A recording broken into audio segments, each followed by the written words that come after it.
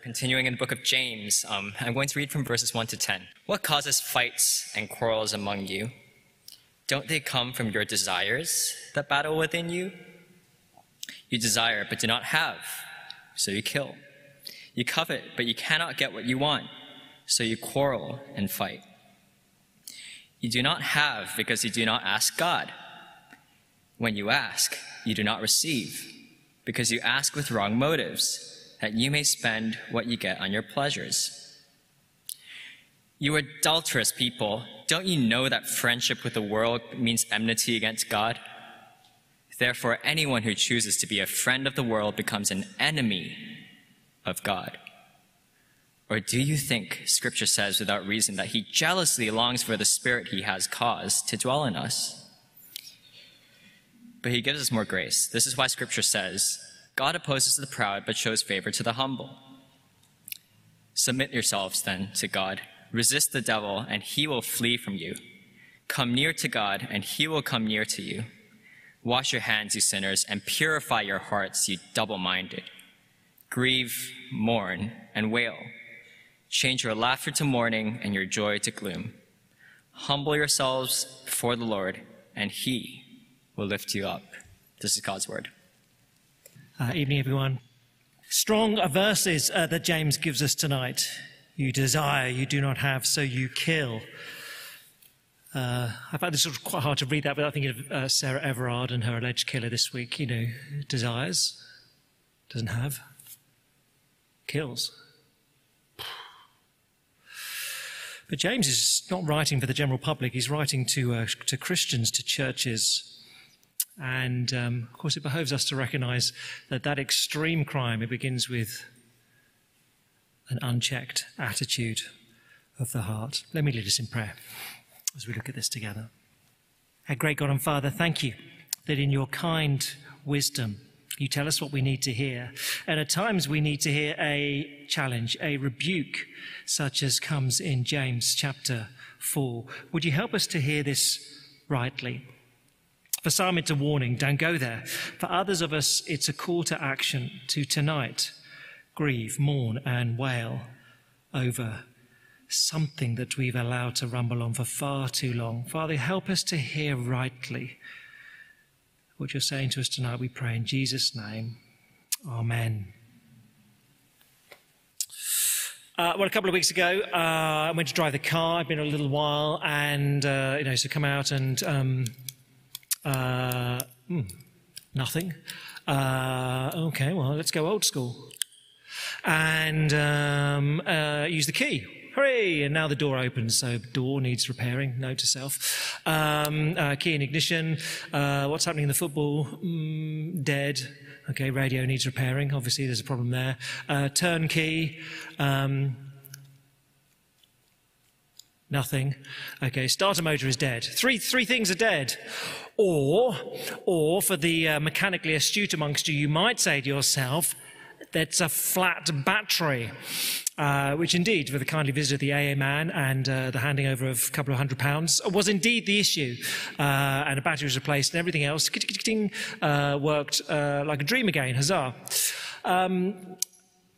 Why did I tell you that?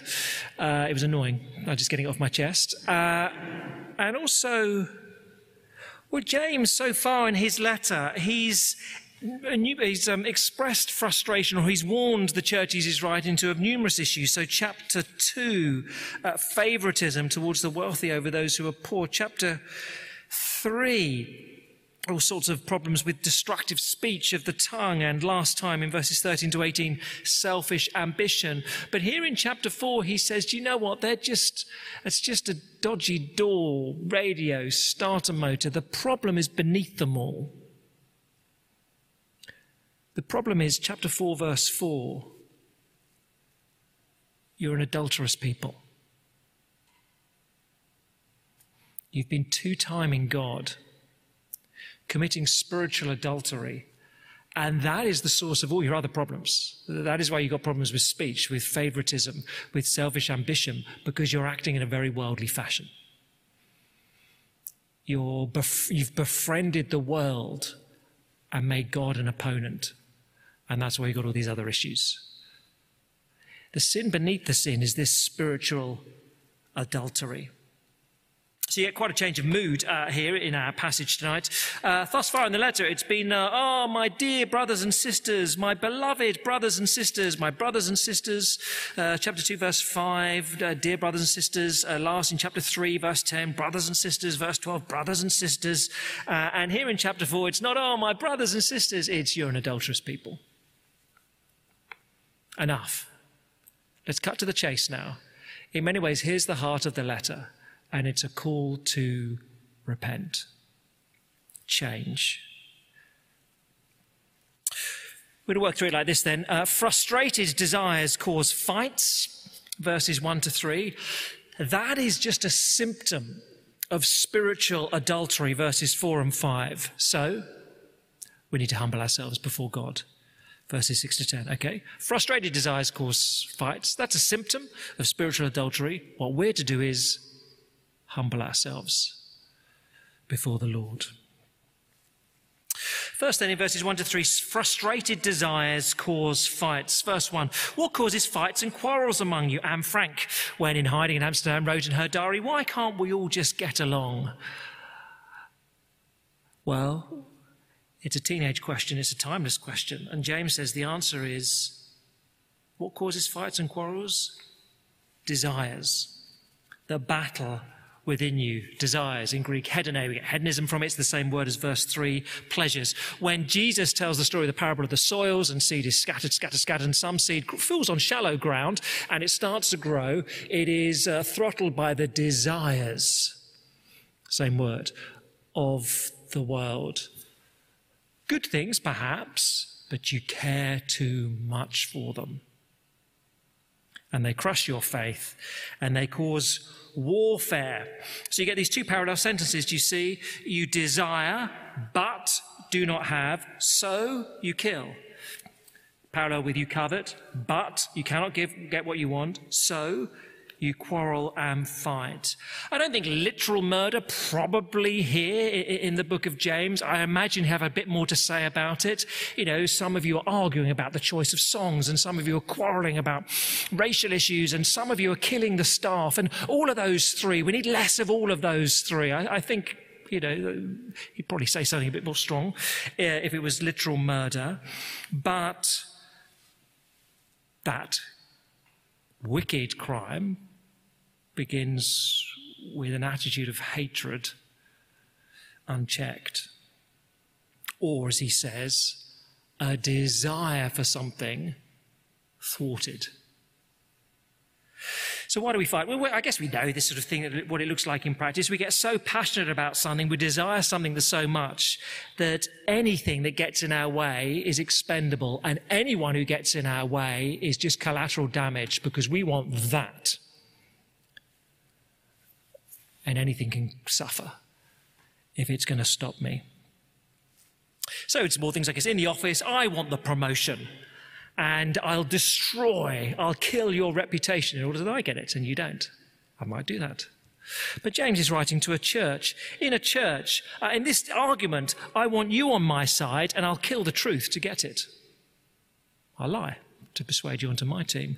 In church, I don't know, I want a spouse, and I'll rage against friends who have cut me off in their marriages, and I'll rage against anyone who gets in my way to get that. In church, I want to be taken seriously, and I'll fight in order to assert my view. That sort of thing. Where do all these fights come from? When you're really annoyed with someone here, what is it that's thwarted? What is it that you haven't got? They have got, you haven't got it, that makes you envious and what is it? James asks. Then he turns to prayer. End of verse 2 and verse 3. Not here suggesting, well, if you pray, you won't have desires. I don't think that's the point. I think he's still describing what's going on. What happens when your desires are out of whack. And he says, look, here are two ways that your prayer life might help diagnose what's going wrong with you. Two red flags to look out for. The first red flag is you don't pray for something. If there is something that you really desire, but you never pray for it, there's a problem there. Because if you can't pray for something, you probably shouldn't be desiring it. So daft example, or maybe not. Lord, no, you won't pray it. So you think to yourself, I'd really like an affair with that married woman. Her husband is in the way. I really want an affair with her. But you don't pray about that. Because if you're a Christian, you may desire it, but you're not going to pray that. Dear Lord, for the sake of your name, can I have an affair and not get caught? You just don't pray that. Okay? If there's something you really desire, but you can't pray for it, that is a red flag. It ain't a good desire, all right? And then red flag 2 is you pray for something, but you can't give a reason. You can't explain your motive. So that's much more subtle.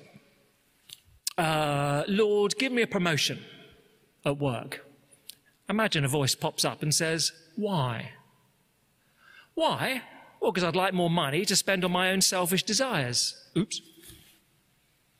I've said that out loud, but that's what he says, verse 3, isn't it? You don't receive, you ask with the wrong motives.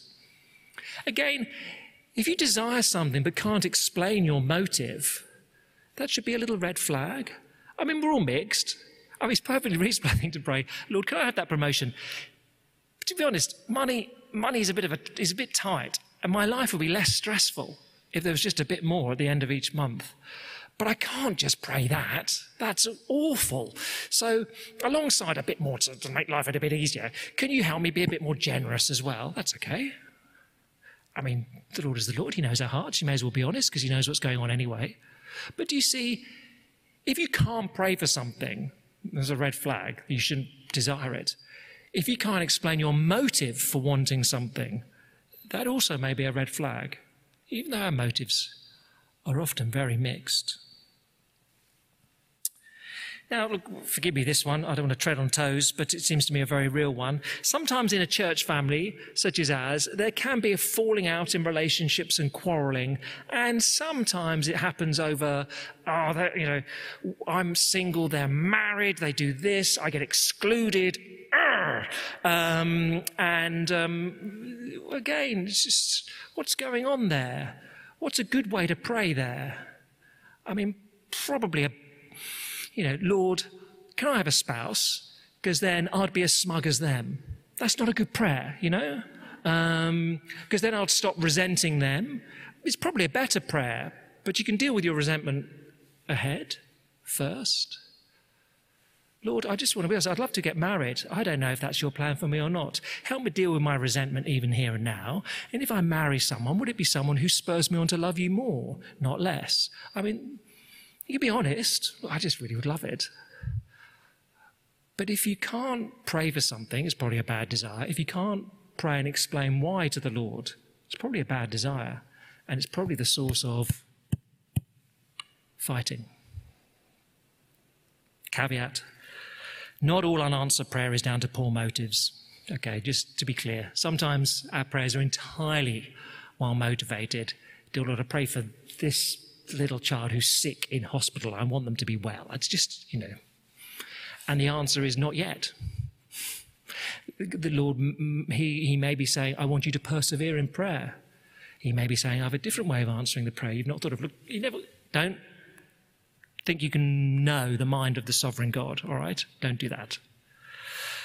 But so many of our desires, we can't really pray for them, and we can't really explain why we're praying for them.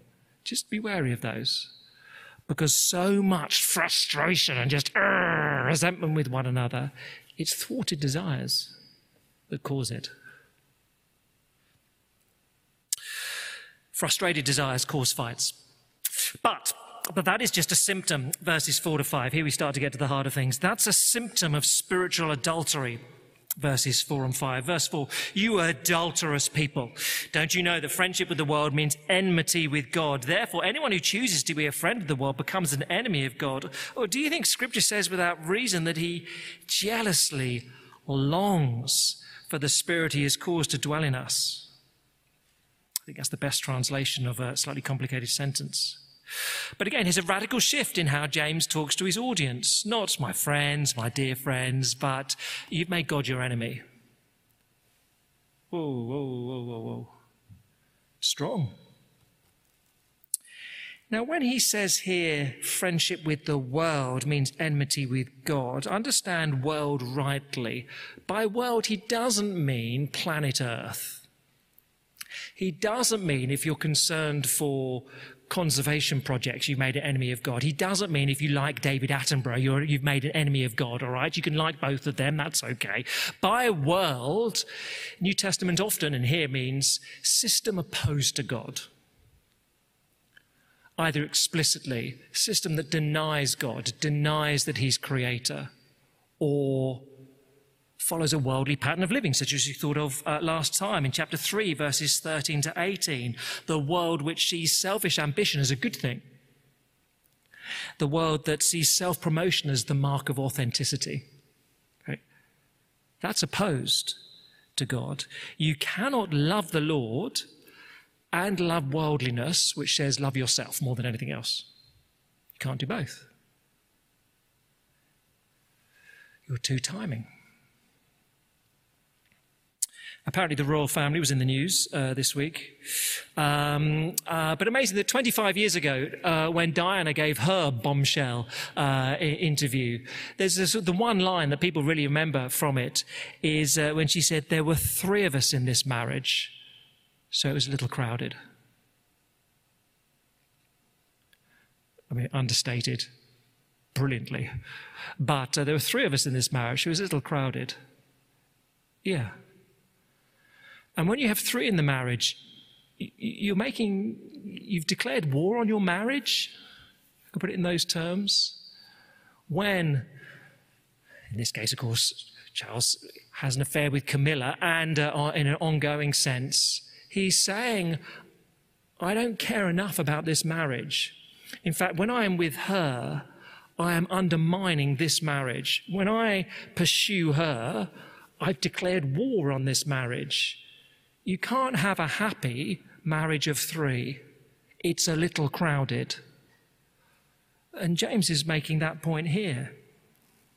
Adultery is when you give your love, physically, emotionally, to another. And if you have an affair, you've made the marriage, you've declared war on the marriage. You've made an enemy of the marriage. You're acting in a way to undermine or destroy the marriage. And you can't do that. So we think to ourselves, well, that's fine, isn't it? You can have a relationship with God and also cherish the values of the world. You can do both. And the Lord says, no. No. I love you too much. I won't share you with another. I won't have 3 in the marriage. One has to go. See, the values of this world, chapter 3, verses 13 to 18, their selfish ambition, their envy. And that comes from committing adultery with the Lord, not loving him exclusively, but thinking you can love both. So sinful human conflict, 1 to 3, it comes from spiritual adultery, verses 4 to 5. What are we to do? Humble ourselves. We need to humble ourselves before the Lord, 6 to 10. Verse 6, but he gives us more grace. There is always more grace on offer from the Lord, okay? That is one of the wonders of our God, the most glorious truths of the New Testament. You cannot out-sin God. Don't try, but you cannot out-sin God's grace. It's not a competition. You're not trying, but there is always more. There is always more. You know, some things are a competition at the moment. We seem to be in competition. Will the vaccines outrun the variants? And at the moment, the vaccines are winning, and then the variants are going to come up on the outside. And hopefully not. And but there's another variant. And will the vaccines cope with it? Will they need to be retweaked? And all that. This nervous competition. And I love the fact that you've got a South African variant and a Brazilian variant and a Kent variant. Good on Kent.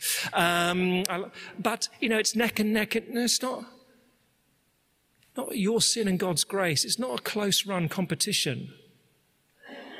It's like saying, I'm going to drink all the water from the main system. I'm going to empty the taps off the main system. Well, you can try. There's always more water. Don't try. You can't out-sin God's grace. There's always more grace. But there is a condition. You see the condition? Verse 6. He gives us more grace. That is why Scripture says God opposes the proud, but shows favour to the humble. He's quoting Proverbs. Peter quotes it in his first letter too. There's always more grace, favour, but there is a condition to the humble. You do have to say, I need more grace. You do have to say, I have a problem. I need more from you. You've got to repent, in other words. What that looks like is explained in verses 7 to 10. I think bookended by the sort of humility in the commands before the Lord. So God shows favour to the humble. Verse 7, submit yourselves to God. Verse 10, humble yourselves before the Lord. I think verses 7 and 10 are the sort of bookends of this description of repentance. And then in the middle you get three ideas, and they all get 2 lines each. We can probably have them, there they go, on the screen. So I think the 3 ideas are this: turn, repent, and you get that in these 2 sentences. Resist the devil and he'll flee from you, paralleled with come near to God and he'll come near to you. Spatial language. But here you turn from one, you flee from temptation and the devil, and you come near to God in repentance.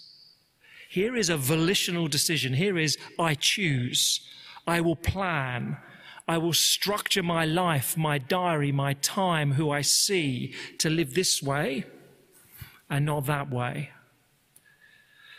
Come near, repent, turn. The second little word would be cleanse. In verse 8, here's Old Testament language of purification. Wash your hands, you sinners, paralleled with purify your hearts, you double-minded. Same as chapter 1. You've been in the moral muck, you need a wash. Come near to God for cleansing. Repent, cleanse, and then lament, the last one, verse 9. Grieve, mourn, and wail, parallel to change your laughter to mourning and your joy to gloom. May I just observe, I have never seen that verse on a Christian calendar. No one has that as that. My verse of the year is this, James 4, verse 9. Okay, I just love it. Grieve, mourn and wail, change your laughter to mourning and your joy to gloom. Now, he's not saying this must be your pattern of life from here on in. The message of the Lord to you tonight is go out and be miserable all week long. He's not saying that, but grieve, mourn and wail over your sin. The things that used to make you laugh that were sinful, you should mourn them. Mourn the way that your sexual behaviour damaged someone else. Cry about the fact that you've been fighting with someone at church. Don't just shrug and say, well, we're forgiven, so let's move on. Grieve the way you've committed adultery against Jesus.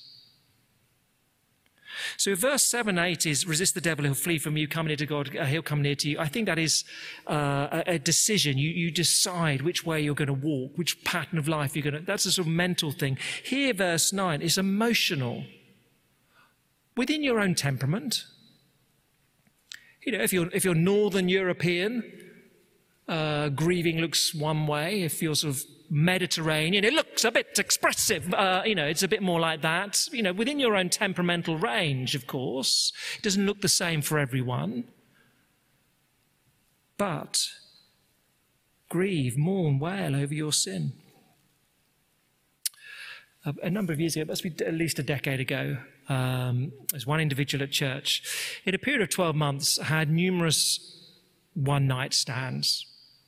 Some people at work, some people in church, people from another church, just numerous.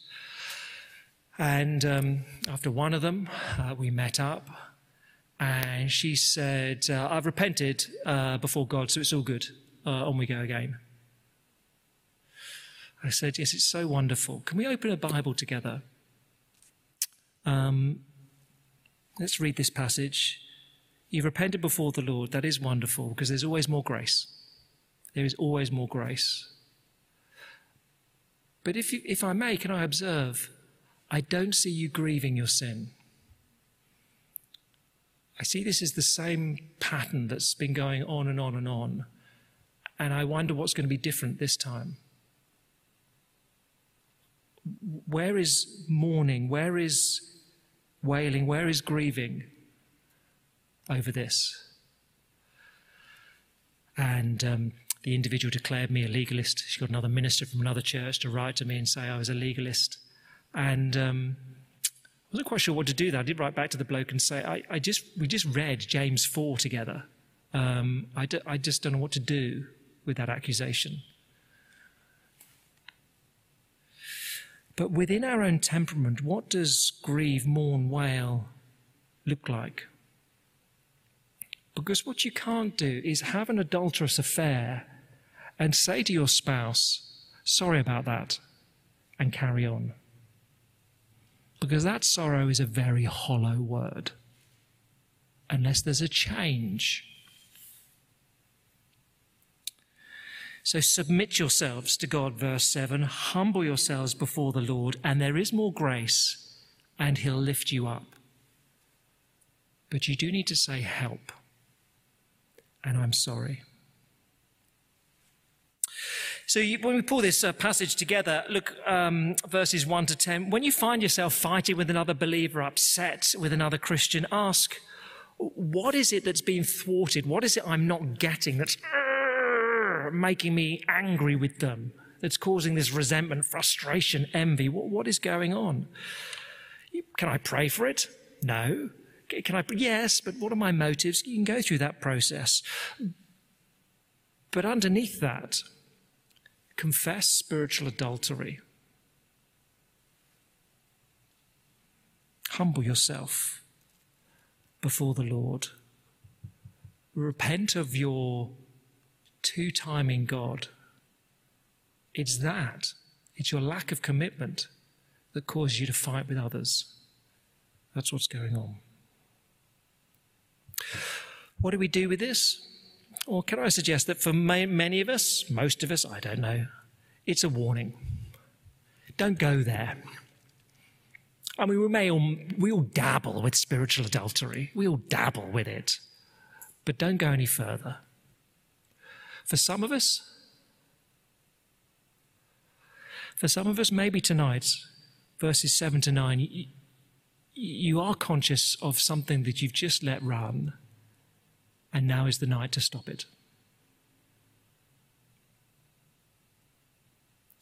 And mourn, and grieve, and wail, and return wholeheartedly to the Lord, knowing that when you return, he greets you with more grace, and he lifts you up. Let me lead us in prayer together.